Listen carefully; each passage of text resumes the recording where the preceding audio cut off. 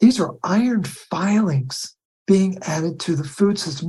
We're not talking about organic iron. And if people really want to get into the weeds of it, go out and get the book by Jim Moon, J-Y-M, Moon, PhD, Iron, the Most Toxic Metal. And there are actually 9 different forms of iron being added to the U.S. food system. How many of them cause cancer? All 9. No one is iron deficient. We've been tricked, per our guest, Morley Robbins, who is on the show today. And he explains why no one is iron deficient. And there's really some underlying causes that everyone has been misled into believing. Morley Robbins is most known as the Magnesium Man due to his extensive research and understanding of the role magnesium plays in our body and the iron connection. Morley has a BA in biology and holds an MBA from George Washington University and is trained in wellness coaching, nutritional counseling, and functional diagnostic nutrition. He is the founder of the Root Cause Protocol, and Morley's extensive research discovered the intricate relationship between magnesium, iron, copper, and calcium and solutions to free ourselves from illness and disease. And he's here today to discuss one of the most controversial topics, and that is iron. Teeth sensitivity is the least of your concerns when whitening your teeth. The ingredients in teeth whitening bleach can actually damage the cells of our gums. It can also damage the nerves, blood vessels, and connective tissues of the tooth. Overuse of these chemicals can lead to tooth sensitivity and gum irritation.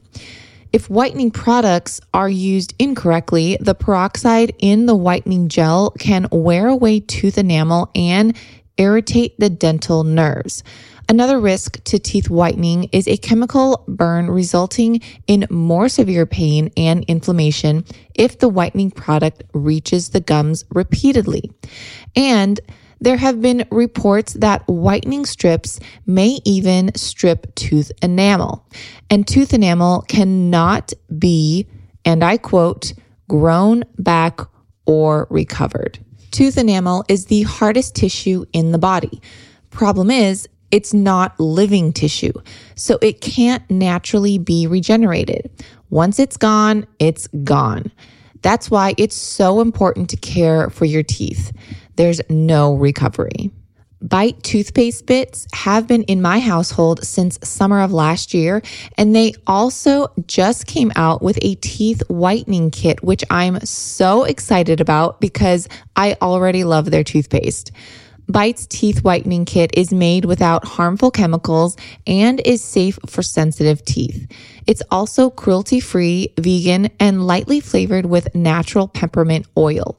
Plus, it comes in a glass jar with a compostable applicator, so there's no alcohol, no propylene glycol, and no parabens or synthetic dyes or flavors. If you want to try this teeth whitening kit or any of Bite's natural toothpaste bits, Bite is offering my listeners 20% off your first order. Just go to trybite.com/digest or use code DIGEST at checkout to claim this deal. If you're not subscribed to my newsletters, they come out every Friday and they're called Friday Finds. This is information that only my subscribers get in their inbox.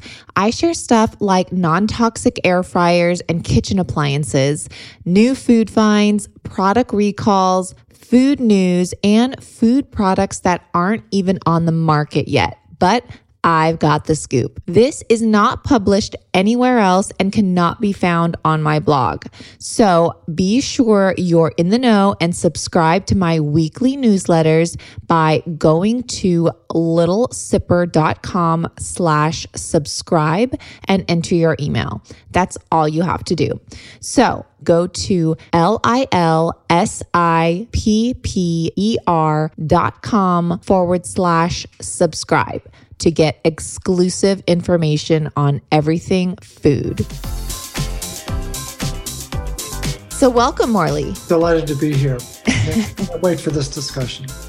I've been waiting and waiting, and to talk with you and to have you actually on the podcast. And the day has finally come, and we're really going to go deep into iron deficiency, and a lot of misconceptions around iron. And there's a lot of controversy about it. So I like to start off my podcast just head on with fiery questions and just get right into it. So, first question. Why is it that so many people are iron deficient despite so many iron supplements on the market today, including added iron in, quote, fortified products such as cereals, flours, etc.? So why are so many still deficient despite all that? Because we're using the wrong word to describe the situation. It isn't deficiency, it's iron dysfunction.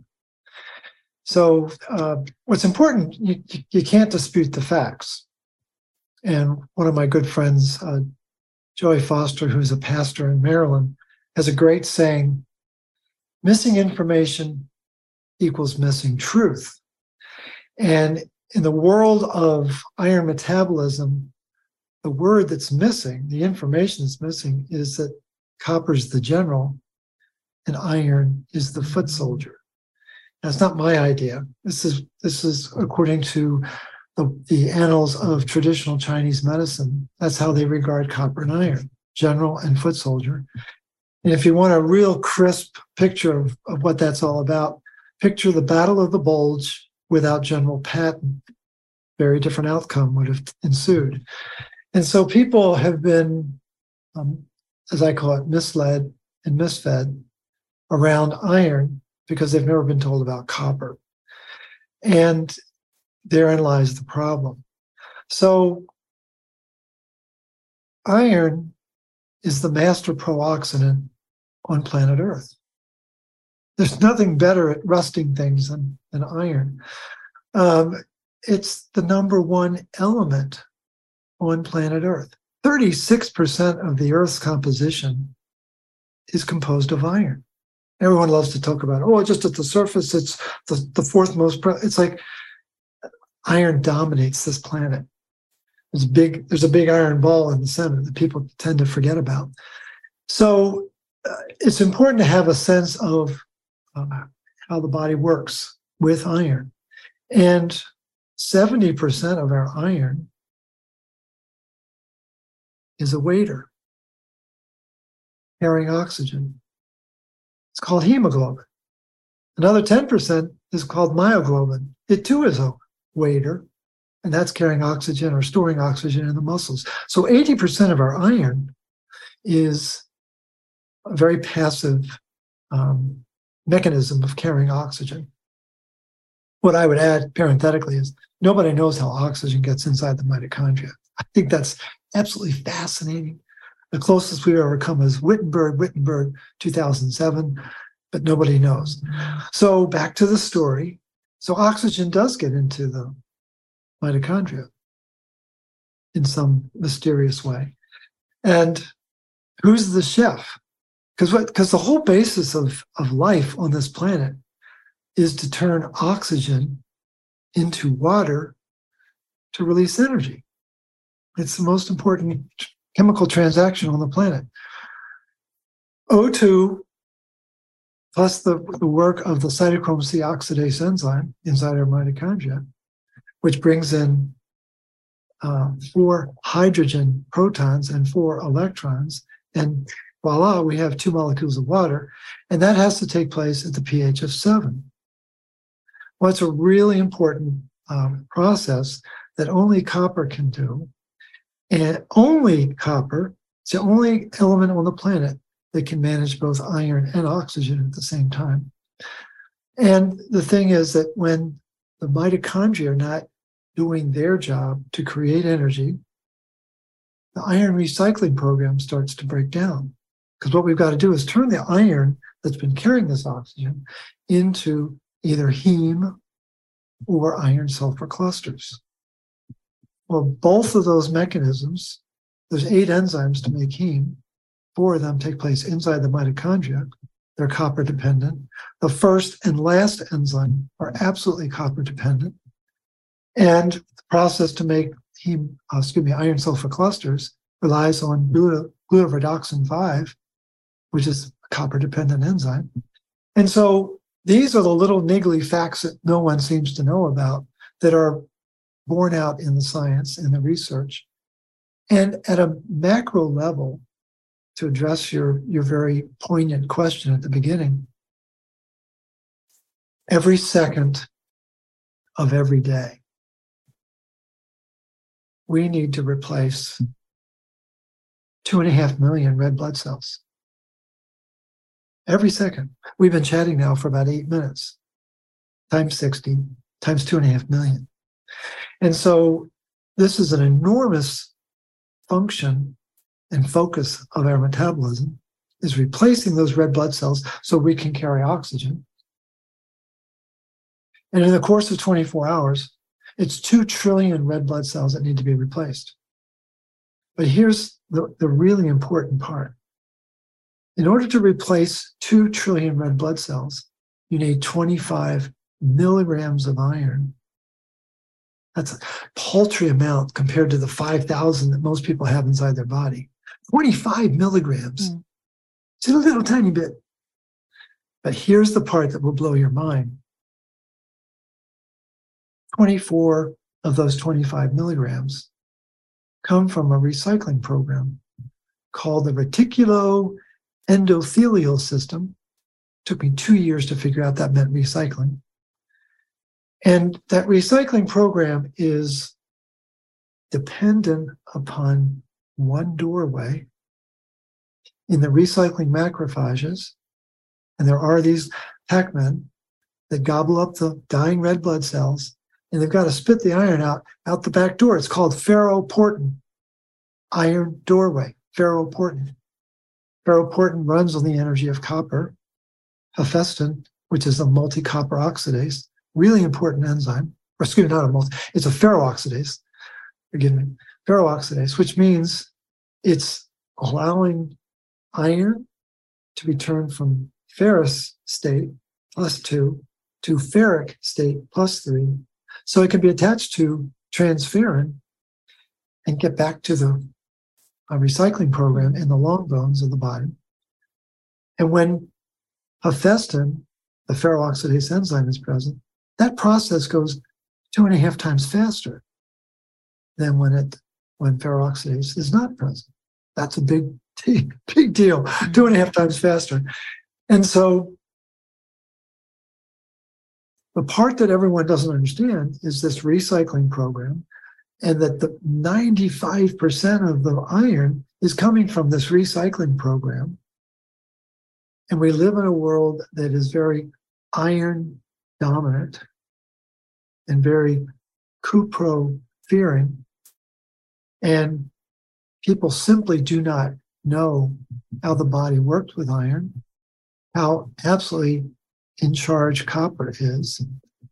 And probably the most important part of this, in terms of our dialogue, is to understand that iron that shows up in the blood, on the blood test, is not indicative of iron that's in the tissue. That's so fascinating. Now, I want to take a pause here for a second because you mentioned so many different things here. And before we get too much into it, because I do want to talk about the difference that iron plays, like the difference between iron in the blood versus iron in the tissue. But before we do that, for those that are not all scientists, because I know you did reference a lot of scientific facts and different words and things like that, to put it really simplistic here, so basically what you're saying is that we are not iron deficient, but we are not able to utilize the iron we do have in our body because we are not taking in adequate enough copper, or the copper is not in our diet. Now, just going really simple here, can you explain a little bit of what iron actually does for the body. Obviously, you're saying, it makes energy. And a lot of people say, I have low iron. That means I have low energy. So if someone is being told, oh, you need iron or you have low iron, what does that mean for that person in their mind? Again, just for the average soccer mom, they say, oh, I have low iron. That means I'm low on energy. And now, is that simply the case? No, it's programming. It's a narrative. And so the meme that runs medicine is you're anemic and you're copper toxic. And that is 180 degrees from the truth. The fact of the matter is, again, iron, master pro-oxidant, number one element on the planet. The vast majority of its function is passive as a waiter. And people get, lost in this idea that low iron equals low energy. Iron does not make energy. The iron sulfur clusters are very important to build the respiratory proteins inside the mitochondria, right? But does the chassis of your car drive the car? No. You depend on the chassis. It's made of metal. It's made of iron. In the same way that the mitochondria has a chassis of iron sulfur clusters, are really important, but they're not running the show. Yeah. And so there's enzyme processes that are catalytic that are depending upon copper. Copper is the sentient being in our body. Iron is a waiter. I call it iron is inert, copper is intelligent. There's a difference between being inert and being. So here's a graphic example. We all have kitchens, and in that kitchen is a stove. All of us have a stove, right? And what's the stove made out of? It's made out of metal, usually iron. It's steel, or a lot of it is steel. Here's the question. Does the stove know what to cook? Does the stove know what pot to get out? Does the stove know what temperature to put the oven on? No. There's a cuisine artist. We got to spell it right. C-U. So we see the copper. Cuisine artist, the chef, who makes all those decisions. And the most amazing thing is when you get into the mitochondria and you really study the respiratory complexes, and you get to complex 4, most important complex on the planet, because that's where oxygen becomes water.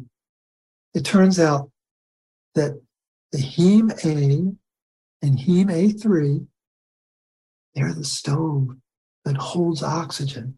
It's really important. Just like the stove holds your pot. Stove holds oxygen, and the copper, as the catalytic agent, slices and dices that O2 and turns it into 2H2O because of its enormous capacity for transformation. And that is what is completely lost on medicine and mainstream thinking. Is we have been taught, we've been trained like circus bears to believe that low iron equals low energy. That is not factually true. Low copper in the blood does not mean low copper in the tissue. What is completely lost on medicine and society is that we have 40 quadrillion mitochondria in our body. That's 15 zeros. That's a lot of mitochondria. The average cell has 500 mitochondria. Go back to your high school biology textbook. There was a picture of a cell, and there was 2 or 3 mitochondria in it. What we didn't know was that picture was drawn by Walt Disney. It had nothing to do with reality. The average liver cell, 2,000 mitochondria. Kidney cell, 4,000. Heart cell, 10,000. Mature egg in a woman's body, 600,000 mitochondria. And there are brain regions where each neuron has over 2 million mitochondria. Well, no one told us that. And then the part that they never told us is that each mitochondria based on the pioneering and penetrating research of Paul Cobain at Auburn University, each mitochondria has 50,000 atoms of copper. We're starting to get into some big numbers. Yeah. But the bottom line is it only takes 100 milligrams of copper. That fits on the head of a 1-inch stick pin, okay? 100 milligrams of copper to regulate 5,000 milligrams of iron, and we're back to generals and foot soldiers. And the thing is, we've never been taught about the general. Okay, so you're saying that really we don't have an iron deficiency, we have a copper deficiency. We have a copper deficiency and we have iron dysregulation. So basically, again, just to sum up here, everyone, to give your kitchen analogy here, everyone has a stove in them, which is the iron. They already have the stove, but they're missing the copper, which is the chef. So without the chef, they can't cook anything. But of course, on the other end of the spectrum, you need the stove, which is the iron, to cook. And without the chef, they can't. So you need both. And what's really happening here in today's society and today's population is that everyone has the stove, but not the chef. And so, again, everyone has iron, but they don't have the copper. So let's put a punctuation on that. They started adding iron filings to our food system, to wheat flour, in 1941. Yeah, and I want to get into that because why? Why did they start doing that? Because there was a perception that women who were pregnant were low in iron, when in fact it was a misunderstanding of how the body works with iron in pregnancy. And so they started adding iron. Then in 1969, they wanted to increase it 300%. And the FDA backed off their stance and only increased it 50%. Everything is iron fortified. Everything, all supplements, what have you. I'll give you $1,000, Bethany, for everything you can find that has copper being added to it. You won't find anything. And in fact, what you're going to discover very quickly is that the farming system, the food system, and the pharmaceutical system are uniquely aligned in one target: lower the amount of copper on the planet. So you think they purposely want to lower the copper because they know what's happening? That would be outrageously presumptuous of me. I'm a very curious George. And when I realized that glyphosate chelates copper 1 billion times faster than it chelates magnesium, 100,000 times faster than it chelates zinc, I'm like, wow, that's interesting, that high fructose corn syrup is unique in its ability to block copper uptake in our digestive tract. That a recent article that a colleague sent to me this week, I've known intuitively that antibiotics were not our friend because of its impact on copper. Well, this particular article from, I think it was from 2012, proves that antibiotics block the front door and the garage door to let copper into our house cells. And people are like, wait, no, that couldn't be. But it's in the literature. And so, yes, I think there is an active suppression of copper and there's an active promotion of iron. And we're being manipulated by that disconnect between those two metals. And to continue to make us sick and to continue to get pharmaceuticals and keep basically the general public blind to really what's happening and what we truly need for our health. This is just so interesting. For a while, I was struggling with sleep, which was then affecting my ability to think clearly and perform my daily work. I was also getting trembles and even anxiety just from the lack of sleep. I also couldn't do normal daily tasks like grocery shopping or do multiple errands, not to mention the migraines from only 2 to 3 hours a night of sleep. It was taking a toll on me, and I even considered sleeping medication. I was already a consumer of Ned's original CBD, but then they came out with their sleep blend, so I decided to give that a try. Ned's Sleep Blend contains not only CBD, but also CBN, which has shown in studies to specifically help sleep. Other organic botanicals shown to help sleep are also added, such as lemon balm and passion flower. All these ingredients work cohesively, creating the perfect blend to help anyone struggling with sleep, including myself. I just take a full dropper under my tongue 30 minutes before I want to go to bed for a restful night's sleep. This is organic certified, outdoor grown, and made in small batches. Ned believes in full transparency and happily shares third-party lab reports right on their website. That's just another reason why I love Ned CBD. I personally consume it and even recommend it to my family. Become the best version of yourself and get 15% off Ned products with code DIGEST. Go to helloned.com/digest or enter code DIGEST at checkout. That's HELLONED.com/digest to get 15% off. Thank you, Ned, for sponsoring the show and offering my listeners a natural remedy for some of life's most common health issues. What are some side effects, I guess I could say, of too much iron? Because, of course, everyone's taking in iron this, iron that, thinking that I'm low on iron. And now everyone's overloaded on iron. So what are some side effects from that? Well, it's the people are probably familiar with the Merck manual. It's the Bible of medicine. I think it's like 32,000 conditions are described. Well, every one of those conditions starts with oxidative stress. The oxygen is not being properly activated.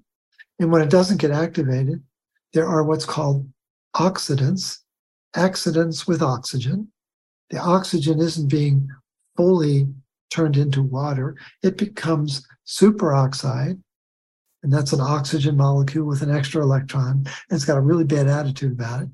And then that superoxide becomes hydrogen peroxide, and then that hydrogen peroxide becomes the most powerful biomolecule on the planet, hydroxyl radical. Well, those three oxidants are what drive the dysfunction on the planet.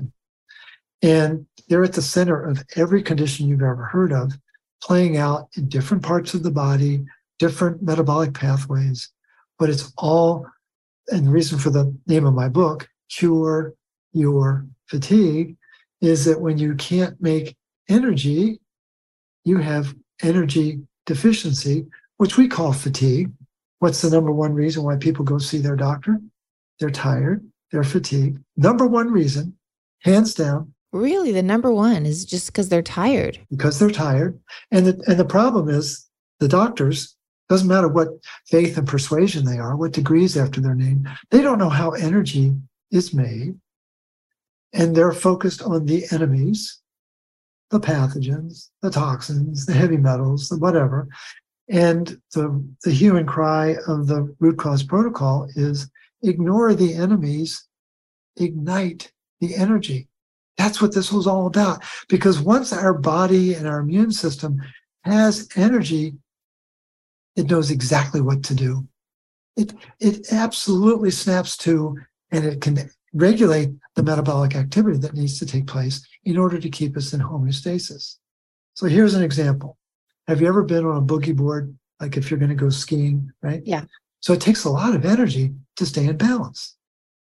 If you go down on one side or the other, no energy required. But to stay in balance requires energy. Mm-hmm. And that's how our body works. To stay in balance, we need to be able to produce lots of energy. We produce our body weight in ATP every day. That's a lot of energy in order to stay in balance. And the fundamental mechanism is turning oxygen into energy with a minimal amount of what are called oxidants or reactive oxygen species, depending upon what flavor you like to use. And one of the most profound insights that I had, based on my research, not me, but just I'm good at connecting the dots.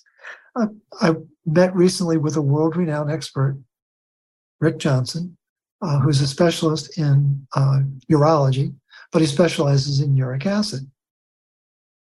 And I'm there with my wife and a friend of ours who knew Rick, and we're having lunch, and I swallowed hard. And I said, Rick, I think if we're not making ATP, we're making uric acid. And he said, you're absolutely right. And just to distill it down for folks, uric acid is the absolute ultimate exhaust of a cell that can't make energy, and it's desperately trying to find phosphates to make it available to the cell as it degrades into uric acid. And I think that's one of the most profound dichotomies in the body. We're not making ATP, we're making uric acid. And here's what I think you and your listeners are going to find fascinating. What's the last key steps to make uric acid? You got to have iron, and you got to have an enzyme called xanthine oxidase.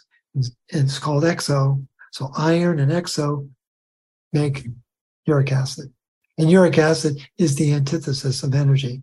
And so this idea that we need more iron to make energy is just biochemically such a violation of the truth that it's like, fingernails against a chalkboard.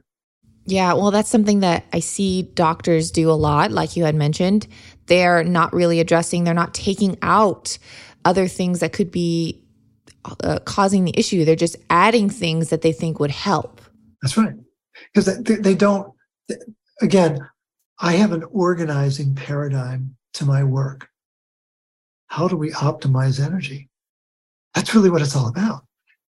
And I don't worry about the pathogens, because I know that in a body that has optimal energy production, because it has optimal bioavailable copper, emphasis on bioavailable, the body knows exactly what to do. It really does. And so people have been trained to think that it's really complicated, it's really mysterious, there's layers and layers and layers and layers. It's like, no, it's actually pretty straightforward. And more people need to know the fact that the contemporary narrative is just that. It's a lie. And Mother Nature is all about homeostasis, all about energy, all about having the viability of the metabolic pathways to keep us in balance. Yeah, yeah. And would you say that too much iron actually ages us from the inside out? A friend of mine has a great expression based on our conversations. He said, Morley, I kind of think that iron is a prescription for aging. And I said, wow, Gil, that's brilliant. And so, yeah, it is. There is a famous study from 2013 called The 9 Hallmarks of Aging. I'm blanking on the author's name. It's since been updated now, just in the last couple months. In 2023, it's called The 12 Hallmarks of Aging. And they're all caused by excess iron. I mean, it's just every one of them, all the hallmarks of aging. And again, what people don't realize is that aging, the word aging, is a polite way of saying iron accumulation. Here's the part that a lot of people don't know about. And this is not my theory. This is the iron biologists on the planet. People like Robert Crichton or Douglas Kell or Jamie Collins or people of that, just these luminaries in the world of iron metabolism.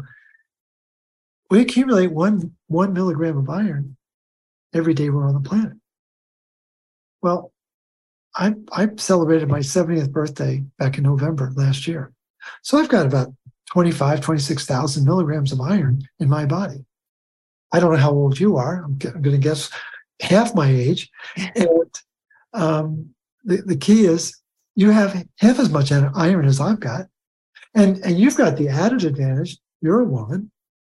Do you know there's only 2 reasons why women outlive men? 2 reasons. 1, women are smarter. That's a biological fact. All right, I'll agree with that. Okay. And 2, women have a monthly blood loss. They're dumping iron every month. And the guy who figured that out, Jerry Sullivan, who was a famous MD, PhD pathologist in Florida, he published an article in Lancet Lancet is the top. It's right up there at the very top of the pecking order. In 1983, it was just a few years out of medical school, and he had this insight that, oh my gosh, the reason why women outlive men is because they're dumping iron. Changed the world of cardiology, turned it on, and created the iron heart hypothesis, which is still debated here 40 years later. But Jerry Sullivan was right. It's iron accumulation in our cells, in our tissue, that can't get released because there's not enough bioavailable copper to open the doorway. So central. Well, that makes so much sense, because I've heard time and time again that you should actually give blood to release some, and you'll feel better and all of that stuff. And so I know, people, they give blood in like maybe every 4 months or whatever. And so obviously they're almost like doing the same thing that a woman would do with her cycle, and just releasing it. So that's so interesting. Now, again, I want to go back to the difference between iron in the blood versus iron in the tissue. The study that really changed my understanding was by world-renowned physiologist Bruce Ames. For the bulk of his career, he was at UC Berkeley, and he and his colleague David Kalilia did a major study in 2004, looking at the difference between iron in the tissue versus iron in the blood. There was a tenfold difference. Tenfold. And so when people get back these blood tests, and, doctor says I'm anemic, I smile. I say, relax. What we lack is the ability to measure iron in the tissue conveniently. You can do it. You can do a needle biopsy of the liver, or you can do Tesla 2 MRIs. They're very precise, but they're also very expensive. But they're very accurate at telling people how much iron do you have in your liver, in your heart, in your kidney, in your pancreas, in your brain. And it's an emerging field of discovery now. In fact, there's a company out of Australia called Ferriscan, Ferriscan, and they have MRIs all over the world now that are being used to assess iron status, in large part for people who have what's called hemochromatosis. But I would encourage anyone to find out how much iron do you have in your key organs. Yeah, well, because if you're getting a test, it's basically most all tests you do with the blood. And if they say, well, you have low iron, they only tested your blood. They didn't test your tissues and organs. They didn't touch your organs. And the other side of it is I've got a blood test called the Full Monty Iron Panel.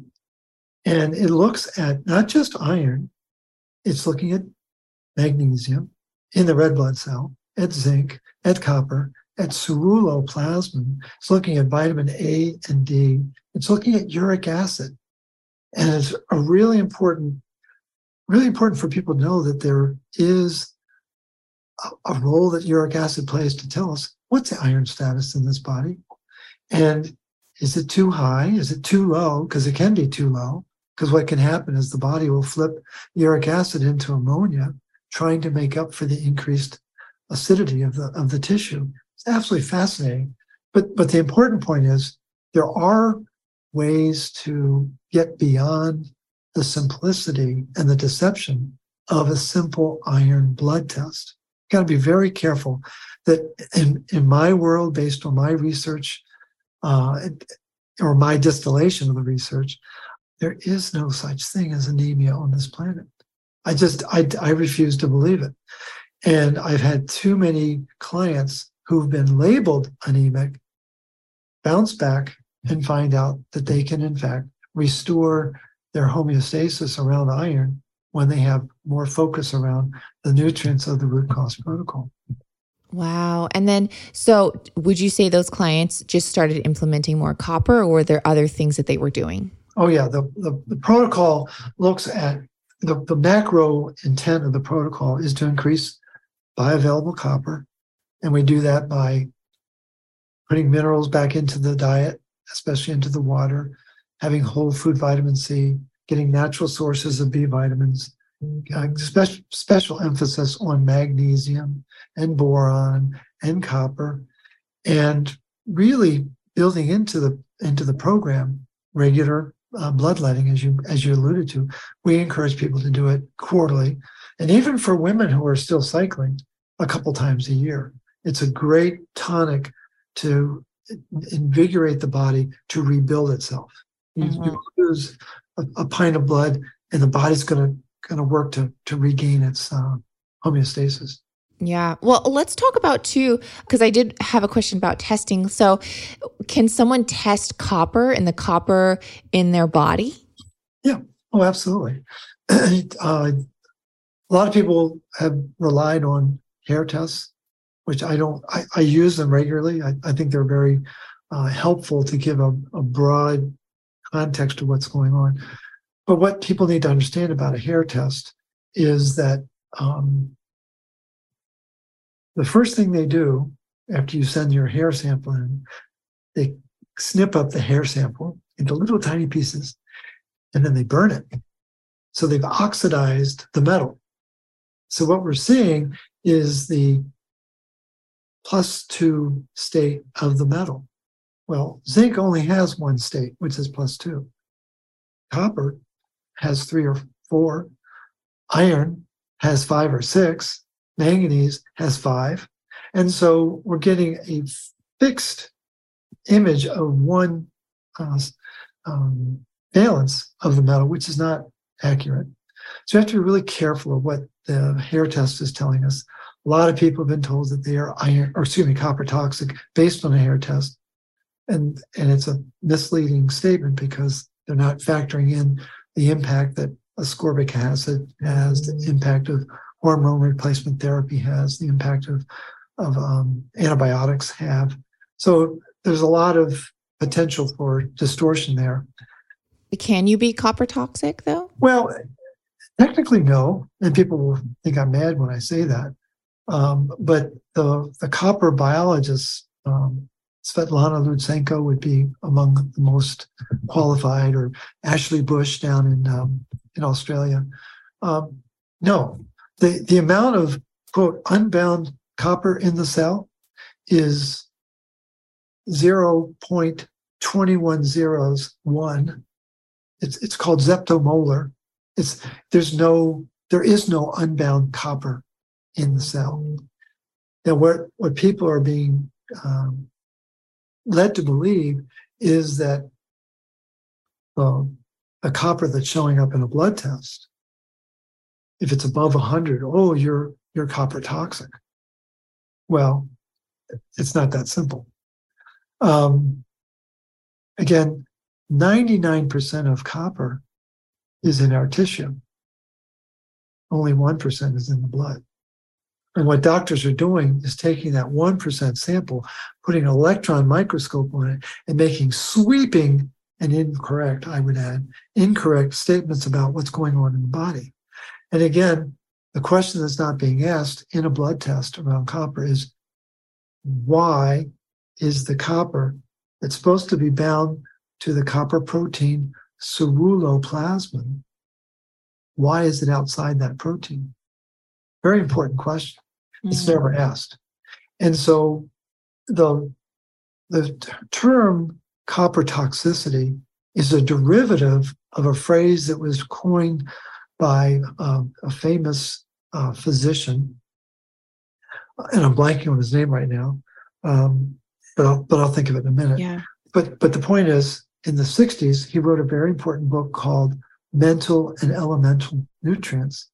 And he talked about copper and what he coined as the copper-zinc ratio. Well, prior to that, no one ever talked about copper and zinc. It was always about copper and iron.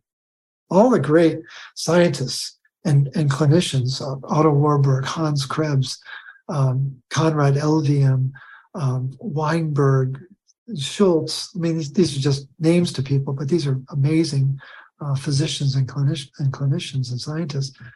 They were focused on copper and iron. The zinc didn't come into the scene until Carl Pfeiffer. That's who I was trying to think of. Carl Pfeiffer came on the scene, and he, in a very critical article, he described when copper becomes unbound from ceruloplasmin, key phrase, copper becomes unbound, and that became unbound copper, and then it got flipped to copper toxicity. So are you saying that really we can't, can someone overload on copper? Because I don't want my listeners to like now, leave this podcast and be like, oh, I'm just going to load up on copper, because then that could also cause an issue too. So we want to make sure, everything is balanced here. Here's what's amazing.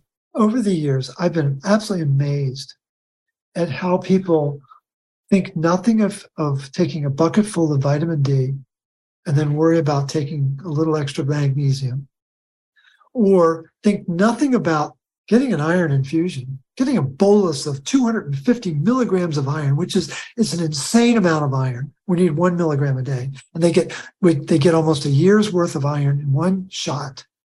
Think nothing of it. And then they wring their hands. Well, I don't know whether I should take copper or not. And so a colleague of mine from Russia, guy is absolutely brilliant. I just know him as John Coco. I don't know his real name. That's how he's he sends me really amazing articles, but he lives in Russia. I know that. He sent me some information yesterday that blew my mind. He was talking about the amount of copper that goats and cows and horses are meant to take every day. Well, goats are supposed to take 10 milligrams of copper a day, cow, 20 milligrams of copper. What would you guess the amount of copper for horses every day? Oh, gosh, I have no idea, but they're huge animals. So they're big, right. On average, they weigh about 1,000 pounds. They're supposed to take 100 milligrams of copper. It's like, whoa, that's a lot of copper. Yeah. And so here's the part that's really funny. The average human weighs 150 pounds. Do you know what our RDA is? It's 0.9 milligrams. Well, wait a minute. The average goat weighs about 60 pounds. And it's getting 10 milligrams. Mm. So the numbers are, see, the thing is, everyone knows what they know. They don't know what they don't know. Well, back in the 20s and 30s, it was very common to get 4 to 6 milligrams of copper in the average daily diet. Today, we get this much because of glyphosate and because of high fructose corn syrup, because of the distortions. There's something in food called tyrosinase inhibitors. Well, people don't know what tyrosinase is. Well, that tyrosinase is what gives us our pigment. So it gives us our skin color, our eye color, our hair color. And it's not just that. It does so much more inside the body. It colors everything. But the thing is, if you've got a tyrosinase inhibitor, well, what runs tyrosinase? Copper batteries. Two coppers inside tyrosinase.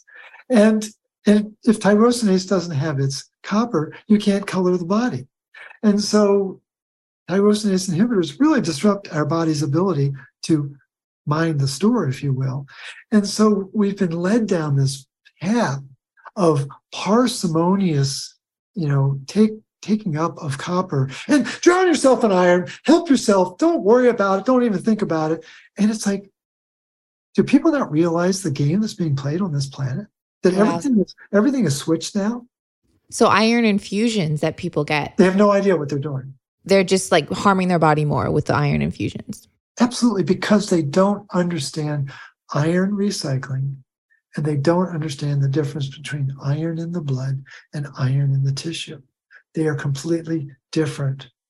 And it's important to understand that in order to get iron from the tissue back into the blood, it's a copper-dependent process. Yeah, this is information people really, really need to know. Now, I have a question for you. So I did a post on my Instagram about a couple months ago showing Cheerios and how we extracted iron particles from the cereal. And that post just blew up, but not in a good way. I had nutritionists, doctors, and health gurus calling me out, saying how, for lack of a nicer word, how stupid I was for saying that the iron in Cheerios was not good for us. And it just kind of blew my mind that all these, quote, nutritionists and doctors were saying how horrible this post was. And I was giving out misinformation, and the iron in Cheerios is good for you. And so what's your take on that? You were absolutely right. And I salute you for your courage and your conviction to do that. And those professionally trained nutritionists and doctors should be ashamed of themselves and ashamed of their training, because I've talked to hundreds of those professionals, and I've told them, I said, I'll give you $1,000 every time you heard the word ceruloplasmin in your training. I've never had to give out any money yet. And so they don't know, they don't know what they don't know. And their education has been very carefully scripted. And what we know from March of 2020, a lot of things changed a few years ago. And we know we're on a very evil planet with all sorts of evil intent. And let's not tiptoe around it. We know what's going on. We don't need to talk about it. We just know it's there. Mm-hmm. One of the markers that's used in blood testing that's very confusing is called serum ferritin. You've heard of it. And the world changed in 1972 when a very prestigious group of hematologists in London, Jacobs et al., British Medical Journal, 1972, said, let's move the spotlight for measuring iron status from hemoglobin, let's move it over to ferritin. And that was the significance of that study. The world has never been the same. And so what people don't know, again, we don't know what we don't know. I was having a very important conversation 4 years ago with a world-renowned iron biologist named Douglas Kell, luminary in the field, very affable guy, about my age, at the University of Manchester. He's got a wall of books behind him. And I asked him a very important question. We were on a Skype call, and I said, Dr. Kell, what's the ideal ferritin in a human body? And he smiles, and he says, 0. And I went, what? And he said, Morley, I want to make sure you understand this. He said, rising ferritin in the blood is not a sign of iron vitality. It is a sign of organ pathophysiology. Do you understand what I just said? I said, yes, sir, I do. And this is not taught in doctor school. They're taught that the ferritin protein in the blood it's a sign of iron storage in the tissue. Wink, wink. And if you believe that, I've got a used BMW and a bridge I'd love to sell you. But the truth of the matter is, on that team of Jacobs et al. Was a very important player, Woodard, another very important player named Arozio, another player, two husband and wife team, Torti. These are all scientists who have been documenting the fact that the ferritin in the blood is empty.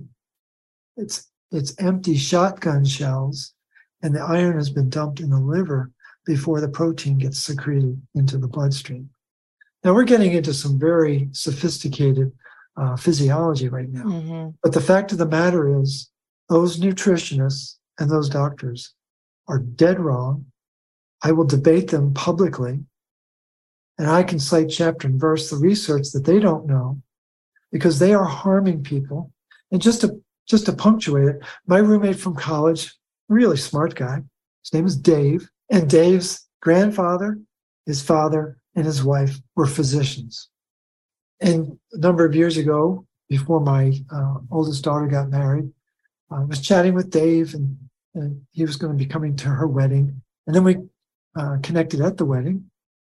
It just didn't look right. I said, Dave, what's going on? He said, I don't know. I'm really run down. I'm tired. I said, well, why don't you get my blood test, the full Monty iron panel, and let's take a look. Well, his ferritin was 750. And his father and wife, because his grandfather had passed away, but his father and wife, they didn't think anything of it. I said, dude, 750, are you kidding? I said, do a blood donation immediately. And then I asked a really important question. Dave has a very nasty habit that I remembered from our days in college. I said, are you still snacking on Cheerios? He said, yes. I said, stop that immediately. His ferritin dropped 250 points just on stopping the Cheerios. Wow, amazing. A ferritin, I get nervous when it's over 20, but a ferritin over 300 for a guy is severe inflammation in the liver. Well, he dropped his points. He was still at 500 just by dropping the Cheerios. And then it started to come down as he started to do the blood donations. Again, these are iron filings being added to the food system. We're not talking about organic iron. And if people really want to get into the weeds of it, go out and get the book by Jim Moon, Jym Moon, PhD, Iron, the Most Toxic Metal. And there are actually 9 different forms of iron being added to the U.S. food system. How many of them cause cancer? All 9. And people have no idea what they've done to our food system. And I'm so proud of you for raising this and having the conviction to come back at it again, even after the rebuke that I'm sure you took publicly for what you did. For sure. We are in a spiritual war, Bethany. There's no other way to describe it. It's a battle of truth versus evil. And I made a solemn pledge to tell the truth about 40 years ago. Now, I've made mistakes. I'm human. I'm very quick to admit it. But I will go out of my way to back up what I understand to be the truth. And for some reason, I had this epiphany 15 years ago to research minerals and find out what's the drumbeat of our innate healer. And what I've come to conclude, and it's laid out in my book, Cure Your Fatigue, is it's bioavailable copper. And it's the greatest secret on planet Earth. And the greatest lie on planet Earth is we're anemic and we need more iron. And that has got to stop. I have so many things running through my mind right now, but going back just for a second, for the Cheerios, what are they adding? What kind of, like you said, they're adding iron filings to Cheerios or fortified flour or crackers or whatever. What kind of iron is that? Well, in 1941, it was iron filings. That's a fact. That is an established fact. I think it would take an act of God for the annals of food processing to tell you what they're actually doing. Mm-hmm. We have put so much faith in the food processing industry. We have no idea what we're eating. We don't know what Big Agra has done to food by virtue of what they've done to the soil. We really don't, well, I get my food at Whole Foods. Yeah, right. Years ago, Dr. Liz's office was down the street, just across the street, actually, from a Whole Foods up in Evanston, Illinois. And we got to know the staff there pretty well. And we actually got to know the head chef. His name was Izzy. So one day we walked in and here's Izzy at the hot bar, this big long line of food. And I walked up to Izzy and said hi. And I said, I've always wanted to ask you this question. He said, what's that? I said, of all this food that you're looking over, what part of it's organic? And Izzy got very quiet and looked down at his Crocs. And I leaned in. I said, Izzy, is any of it organic? And in a very hushed voice, he said, I think the olive oil is. Oh. And people don't realize that Whole Foods is industrial grade food sold at organic prices. Of course. I mean, well, even our produce today, just the soil depletion of the minerals and nutrients in the soil when we're eating, a carrot today versus a carrot 200 years ago is completely different because it's just depleted of nutrients from the soil. So people have got to ask better questions and they've got to demand better answers. And this mainstream narrative is dead, as far as I'm concerned. It has no integrity. That people need to question anyone from that class that criticized you the other day. Where were they 3 years ago? Which side of the fence were they really taking 3 years ago? That, to me, is the acid test question. And I think it was a defining moment for society. And now we're witnessing untold devastation to humanity because of what happened. People need to know I've renamed what COVID stands for. COV stands for coppers vanished, and ID stands for irons dysregulated. It is impossible to get myocarditis or pericarditis if you have copper in your heart. It is impossible. Wow. And there's a lot of research to back that up. And so there's some really significant events that are taking place that people just aren't aware of because we live in this very Pharaoh-centric world, all about iron, in a very Kupro ignorant world. We just think that we got to be careful of copper because it's going to cause toxicity. And the truth is just the opposite. Wow. So you bring up some really good points. Now, if someone is iron deficient or, quote, iron deficient, that's what their doctor told them. And now they're listening to this podcast and they're kind of rethinking things. What would your recommendation be the next step into balancing out the copper? Are there any supplements? Are there any foods? How can they, move forward from there? No, it's a great question. I think several things. One, I've got over 200 conversations online, a whole bunch of podcasters, probably 25 or 30 podcasters. A lot of people have tried to bump me off my base, but they haven't done it yet. I don't think they will. I've got on the rcp123.org website, that's the main root cause protocol website. There's 81 posts on iron toxicity. I have 5 or 6 articles just on this topic alone. And within each of those articles is 4 to 6 scientific articles describing why I'm right and the narrative is wrong. So I would encourage people to dig a little deeper. If you want to go one step farther, I would encourage people to get the book, either in physical or audio. Go to your favorite purveyor. What I think is really funny. People, I don't want to buy it on Amazon. I'll go to Abe, not knowing that Abe is owned by Amazon. But go get the copy of the book and dig deep. The first half of the book is what's the problem. And it's going to go into a lot of detail about what we're talking about. Then another step would be in the back half of the book is the protocol, the root cause protocol, and immerse yourself in that thinking.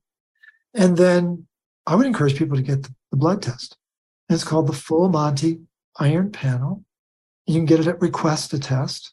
Requestatest.com? Correct. Requestatest.com. And just put in Full Monty Iron Panel, and it'll pop up. Full Monty Iron Panel. Full Monty. And they can, they can work with a root cause protocol consultant, and you can find those folks online, or you can just interpolate what you think looks right. I would encourage you to get some professional guidance, though. And then I would step into the protocol. There's phases. There's a whole series of stops, and there's 3 phases: phase 1, 2, and 3.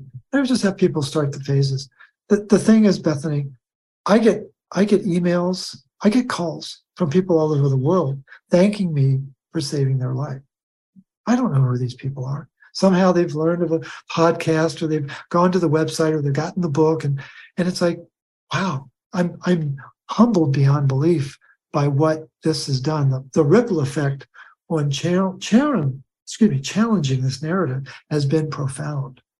And I'm really honored to do it. And I think there needs to be greater awareness about this. And I'm very grateful to you and your colleagues who are very gracious to let me have these types of conversations, because we are being poisoned on this planet, and people need to know what the base of it is. This has been evolving over the last century. The real changes took place just before the Second World War. And so we just need to be mindful of that and begin to take action to reverse this process that we've been under, that we just didn't know about. Wow. Yeah. Those are great recommendations. Thank you so much, Morley. And I'm really going to have you back, because we have so much more to dig into, and it's just, we couldn't cover it in all just 1 hour. But before you leave, if there's any recommendation or any one last words you could give to my listeners here. Again, I would just encourage people to ask better questions, demand better answers.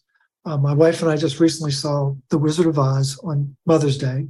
I don't know what Wizard of Oz has to do with Mother's Day, but it was amazing to see it on the big screen. I'd never seen it on the big screen before. It was so powerful.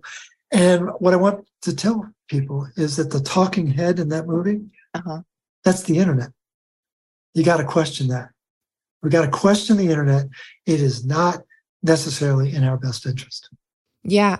Well, there's a lot of things on the internet that you really have to dig deep, myself included, where I'm just like, there's so many research papers and this, that, and the other about just one agenda, where if you really want to find, I guess you could say, the truth, you really have to dig deep. And sometimes they're hiding it. So you have to go into actual books that have been published, eons ago, because it's easy for the internet to just remove something real quick. The most important research I've found has been from the 1910s, 20s, and 30s. And we've been taught what's new. And a very important consultant taught me to ask, what's enduring? What's the long-standing truth that runs this planet? And that's what got me back to iron and oxygen and copper. And it's a very important juxtaposition of questions. What's enduring? That's what we need to be focusing on. Great question. All right. Well, thank you so much, Morley. We'll have to have you back soon. Look forward to it. Thanks so much. Thanks for listening to this episode of Digest This. If you enjoyed this episode, please leave a review in your podcast app to let us know. If you're ever wondering how you can support me and this podcast, sharing it with your friends and family is the best way. This is a Resonant Media production produced by Drake Peterson and edited by Chris McCone. To email the show, message us at digestthispod@gmail.com. See you next time. The content of this show is for educational and informational purposes only. It is not a substitute for individual medical and mental health advice and does not constitute a provider-patient relationship. As always, talk to your doctor or health team first. If you're looking to take back your health, it's time for you to listen to the Real Foodology podcast. From the producer of Digest This comes one of Apple Podcast's top 10 nutrition shows, hosted by integrative nutritionist and real food activist Courtney Swan. The Real Foodology podcast is on a mission to change the way we eat. Courtney interviews doctors, food experts, health professionals, and nutrition pioneers to bring you the best info so you can thrive. Somewhere along the way, we lost sight of how impactful our food choices are. But it's never too late to start on the path of better health choices. You'd be so surprised how resilient our bodies are when we start taking care of them. Yes, it's overwhelming, but that's why Courtney's here to help. She breaks it down for you and makes the information more accessible so that you can make more informed decisions in the grocery aisle or restaurant.